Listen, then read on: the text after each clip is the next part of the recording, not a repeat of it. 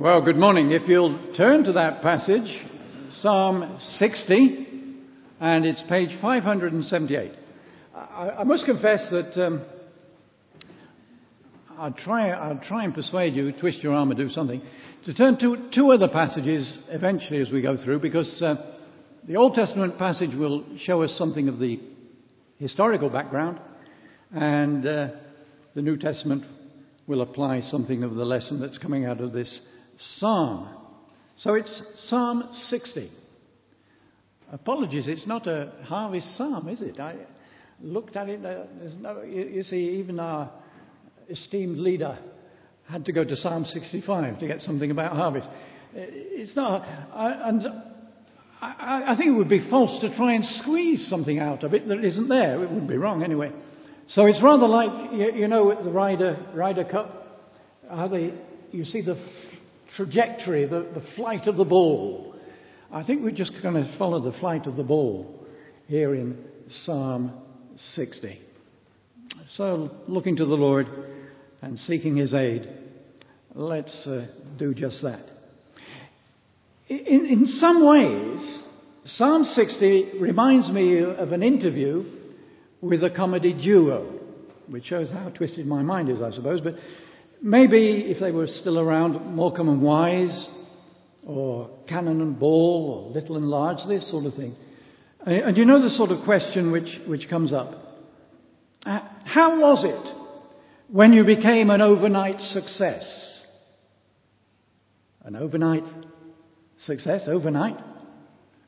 After 20 to 25 years playing the clubs, living out of a suitcase, nights in dingy boarding houses, not to mention the battle between two star-struck egos, the pain and the rivalry behind their smiling gags. You see, it's this. Things aren't always as they first appear. And that's very much the way with our psalm. Things aren't always as they first appear. Look at that wodge, this sort of introduction, the given background of Psalm 60 that you have before you get to the first verse. Something of the historical background for the director of music, to the tune of the Lily of the Covenant. We won't have that played this morning. We've no idea what it is. I'd love to hear the Lily of the Covenant. A miktam, we don't know what that means. Is it a musical phrase, or does it just mean a poem? A miktam of David for teaching. It's for teaching. For teaching.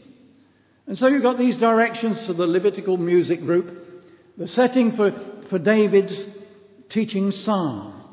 And then you've got the historical, as you read through that little introduction there, you've got the historical circumstances that caused David's thoughts to flow.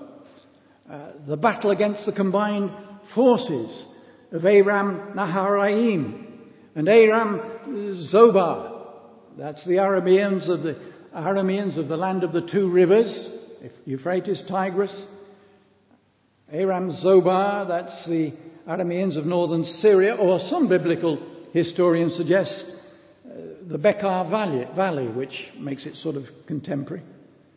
On top of all this, that's way up in the north of the country. On top of all this is the campaign right to the south of David's kingdom against the Edomites, and you read at the bottom there about the Edomites in the valley of Salt.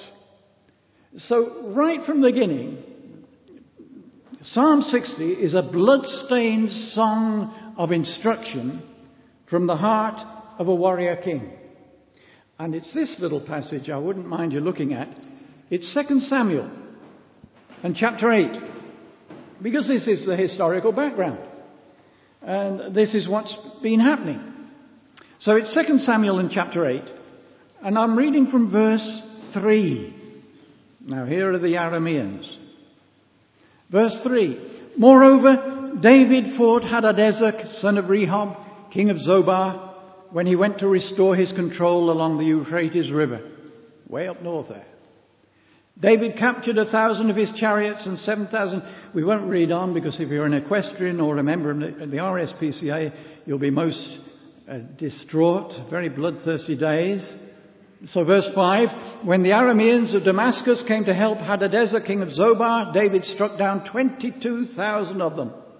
He put garrisons in the Aramean kingdom of Damascus, and the Arameans became subject to him and brought tribute. And then this headline, the Lord gave David victory wherever he went. Well, that's the north. Well, what about the south? What about the Edomites? Well, verse 13. Verse 13. And David became famous. So something important happened in this battle with the Edomites. And David became famous after he returned from striking down 18,000 Edomites in the Valley of Salt. He put garrisons throughout Edom, and all the Edomites became subject to David. And then again that headline, the Lord gave David victory wherever he went. Well, there's the background. And all after that, Psalm 60 then becomes a complete surprise. A total shock. You see that triumphant outcome? The Lord gave David victory wherever he went. Well, things aren't as they always first appear, are they? Because in Psalm 60, we find a king in distress. Look at that verse 1. You have rejected us, O God, and burst forth upon us. Well, that hardly sounds like a victory, does it? Victory, victory all the way. And it's hard to know what's happened. But obviously, the author to 2 Samuel hasn't told us the whole story. There was victory, but it wasn't without pain. And it certainly wasn't an overnight success. And the probable scenario, and there's a little bit of reading between the lines here, the probable scenario is that while David and his troops were engaged in heavy fighting with the combined forces of the Arameans way up there in the north, the Edomites took advantage of his absence, and they launched an attack in the far south. And from our psalm, we gather it wasn't without its initial successes. Hence, David's distress. Lord, Lord, what's happening? What's happening? You've turned your back on us. You've rejected us. I wonder, is he feeling that he's being disciplined in some way because of his foolhardiness? You see that verse 1. You've rejected us, O God, and burst forth upon us. You've been angry. Now restore us. Has he stepped over the mark, I wonder, by rashly pursuing that northern campaign without waiting on God? But God doesn't lash out in anger, does he, in a fit of pique? But he does discipline us. Yes, but out of his concern and love for his children. The book after Psalms is Proverbs. Here's a little quote from Proverbs chapter 3. My son, do not despise the Lord's discipline, and do not resent his rebuke, because the Lord disciplines those he loves. As a father, the son he delights in. And of course that's quoted from and amplified in the New Testament in Hebrews chapter 12. But David is hurting. He's feeling abandoned. Restore us. Turn your face towards us again. And the seriousness of the military reversal is shown in verses 2 and 3. Verse 2, you've shaken the land and torn it open. Mend its fractures, for it's quaking. You've shown your people desperate times. You've given us wine that makes us stagger. It's a political earthquake. People are asking, where's the defense strategy? What's the king up to? And the land shakes, we're told, and the people stagger. And this is the kingdom of whose ruler we read, the Lord gave him victory wherever he went. Some victory this, isn't it? Some victory. What's happening to David? What's happening? Aren't we told that he's the man after God's own heart? What's God doing with his own chosen and appointed king? And we do encounter the same quandary in the New Testament. So if you can, you mustn't lose Psalm 60, which this is just a brief encounter, but we're just going to take a little look in 2 Corinthians in chapter 1. And that happens to be page, I didn't give you the page, did I? This happens to be page 1158. 1158. 2 Corinthians in chapter 1. And the character here you know very well. It's Paul. This man who's specially anointed and especially appointed by God. The very first verse of 2 Corinthians chapter 1 says, Paul, an apostle of Christ Jesus, by the will of God. And then you look down to verse 8. And you see the painful trials he suffers. Look at verse 8. We do not want you to be uninformed, brothers, about the hardships we suffered in the province of Asia, present-day Turkey. We were under great pressure, far beyond our ability to endure, so that we despaired even of life. What were these hardships? Well, he doesn't elaborate. We don't know. Whatever happened, it placed Paul under the most extreme pressure. That phrase in verse 8, we were under great pressure, far beyond our ability to endure. More literally, we were excessively burdened beyond our power, beyond our strength. They're words in contemporary literature, they're words used of an overladen ship being dragged beneath the waves by the weight of its cargo, or a mule crushed to the ground by its excessive burden. It's a picture of total despair. They're strong words. There it is. We were under great pressure, far beyond our ability to endure, so that we despaired even of life. Indeed, in our hearts we felt the sentence of death. We thought we'd had it. Hope was crushed out of us. Now, who's speaking? The mighty apostle to the Gentiles. Crushed, broken, despairing. Lord, I thought the Christian life was supposed to be a life of victory. Why do you allow this to happen to your choicest servants? To Paul in the New Testament, to David in the Old. Actually, that verse 9, and that's why I wanted it read.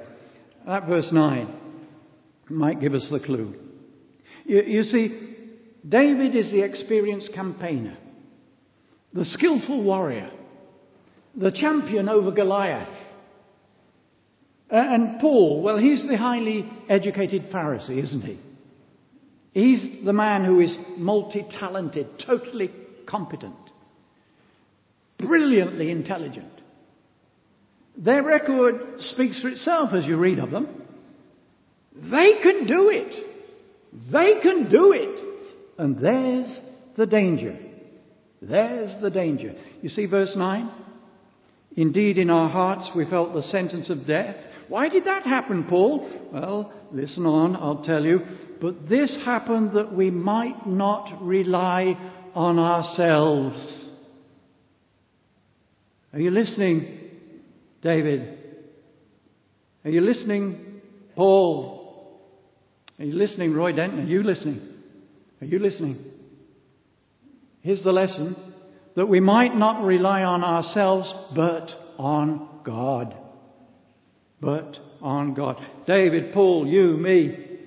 Here's the lesson we constantly need to learn and to relearn. It is not by our own accomplishments. It's not by what we do, but by total dependence upon our Saviour God. Total dependence upon our Saviour God. And isn't that the lesson that David learns as we go back to Psalm 60? We look at that verse 4, which contrasts with the previous verses. And he says, verse 4, but for those who fear you, you have raised a banner to be unfurled against the bow. For those who fear you, the fear of the Lord is the beginning of wisdom. And the picture behind this verse is of the Lord raising his standard, raising his banner to gather his people as their defender, as the one who leads them. You'll find the same sort of thoughts raised in Isaiah chapter 11, chapter 49. The Lord raising his standard. And then you've got that little break in the psalm, Selah. Again, possibly a musical notation. Perhaps meaning a musical term meaning a musical rest. In my younger days, I wonder if it was the same for you. In my younger days, we were always taught when we came across Selah in a psalm, and you often do, we were often taught to read like this. To be unfurled against the boat, Selah. Think of that. Think of that. Pause a while. Stop and consider. Which leads us to our second point. Because in Psalm 60, not only do we have a king in distress, in Psalm 60 we encounter God in control.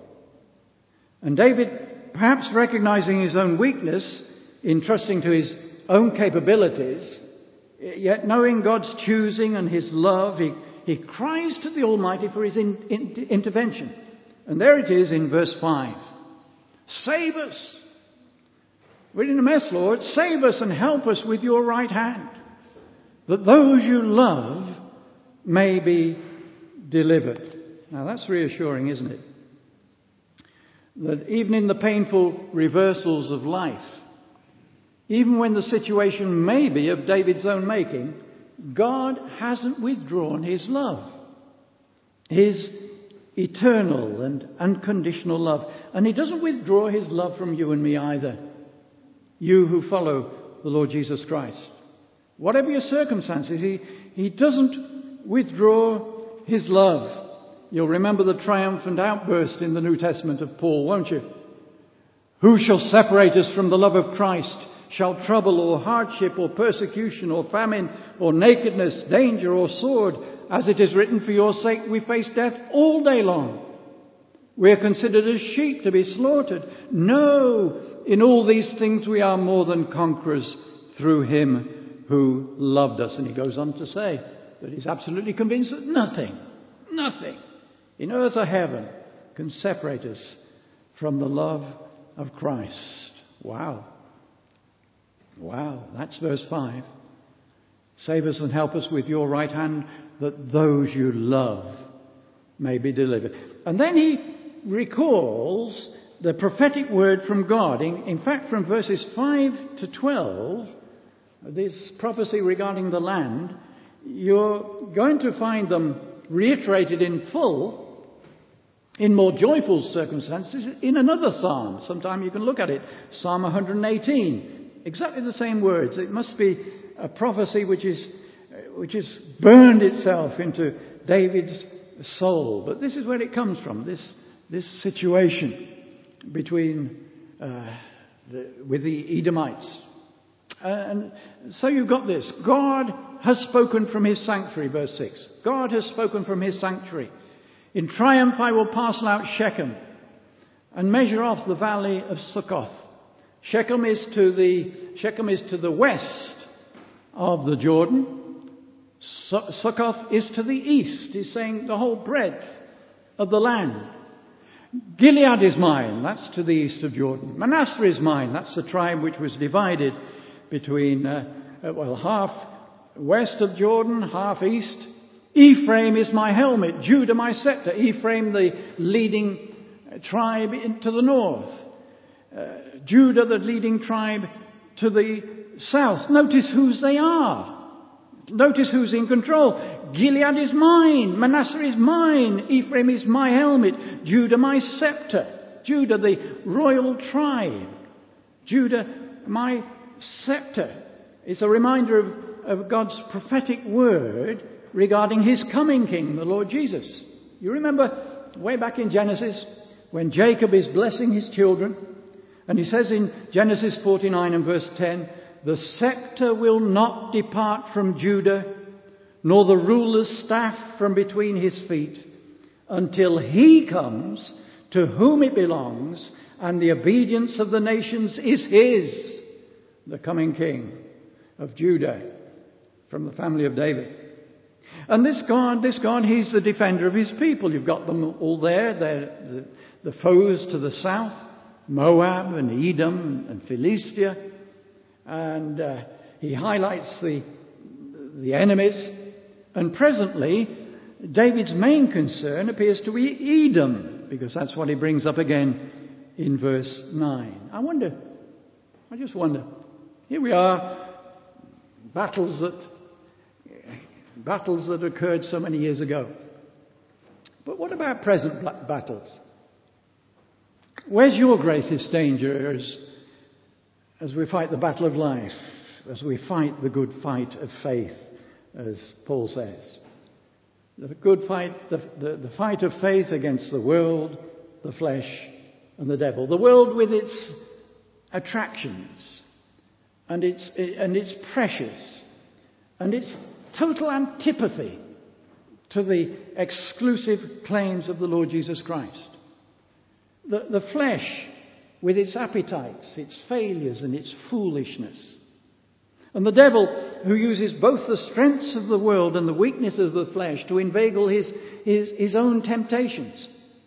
Surely like David, we need the third point to close his teaching psalm, and that is not only in Psalm 60 do you have a king in distress, not only God in control, but in Psalm 60 we discover a victory assured, and that's from verses 9 to 12. And taken by verse, the lesson's hammered home. In verse 9 we have a question, in verse 10 we have an answer, in verse 11 we have an appeal, and in verse 12 we have an assurance. So the question, verse 9. Who will bring me to the fortified city? Who will lead me to Edom? Lord, my best attempts have failed. Things just aren't happening. I've been repulsed time and time again. I just can't seem to do it, Lord. I need help. Who will help me? Who will lead me to Edom? Or as Paul cries out in Romans 7, what a wretched man I am. Who will rescue me from this body of death? Who will do it? Well, that's the question. The answer, of course, is verse 10. Is it not you, O God? You who have rejected us and no longer go out with our armies. Lord, you're the only one who can resolve this. Yet you feel so distant. I seem to be struggling alone. Lord, I need you. Without you in the battle, I'm lost. And all this leads to the appeal, verse 11. Give us aid against the enemy, for the help of man is worthless. Lord, presence yourself with us. Come to our aid. And the big lesson is learned and has to be relearned so many times, doesn't it? All our precious plans and strategies are worthless against the enemy. And Lord, teach us afresh the lesson from that chapter about when you say you're the vine, chapter 15 of John, where you say, apart from me, you can do nothing, absolutely nothing. If anything's to be done of eternal worth, you alone, Lord, must be the one who does it. You're the doer. Like many others, I've been amazed at the response to the ministry of Billy Graham. All right, he was a man who was widely criticised, and perhaps many could preach better sermons.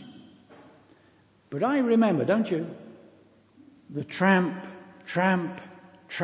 of hundreds of feet, many of whose feet took them to foreign fields, especially in his earlier missions, down there in Haringey and Wembley. Obviously, he was a chosen instrument for his time. I'm speaking in the past tense. He's still with us. But this time has gone. He was also, remember, a man of the word, that oft-repeated phrase of his, the Bible says, often copied, but not with the same results. But also he was a man who was acutely aware of the Lord's honour. Remembering through the words of Isaiah, and he quoted this many a time, I am the Lord. That is my name. I will not give my glory to another. And Billy Graham was a man who humbly trod the perilous pathway of fame and never forgot God's declaration. In the words of the AV, which was his Bible, "My glory will I not give to another. It's me, says the Lord." While in Brazil, we had a visit from an American missionary to one of the smaller central states. If memory is correct, I believe it was Guatemala. And he told of how he was called in to interpret for the president of the country, when senior Christian leaders and some others paid a visit. And the first one for whom he interpreted, as he told us, was an eminent Christian figure from the southern states of America. And actually he was one to whom he inclined. He had a sort of more of a separatist view, and that's the way this missionary inclined. But he said that as he interpreted for this man, all he talked about to the president was about his own work and this influential evangelical college that he had founded. It was sometime later the missionary was invited to interpret for Billy Graham. And he was a bit reluctant because he wasn't, he didn't think too highly of Billy Graham. But reluctantly he said, "Okay, I'll do it." And he said, as he interpreted it for Billy Graham, all he spoke of to the president was concerning the Lord and the need to know Jesus as Saviour. I think Billy Graham had another convert. He certainly converted me again when I heard that story. I doubt if any of us will be Billy Grahams, but for all of us, the message of verse 11 is absolutely clear and vital. Give us aid against the enemy, for without you, Lord, my feeble efforts are worthless, absolutely worthless. Yours alone is the glory. It's not a backslapping job for us in any way. Which leads us to the assurance. Verse 12. With God we shall gain the victory. And He, will you notice it's not I will, He will trample down our enemies. Reading of victory immediately takes my mind back to the New Testament again, but just a little quotation. This is from 1 John chapter 5, you might remember it. This is the victory that has overcome the world, even our faith. Who is it that overcomes the world? Only he who believes that Jesus is the Son of God. It's a comment often heard. Perhaps somebody said it to you. I wish I had your faith. I wish I had your faith.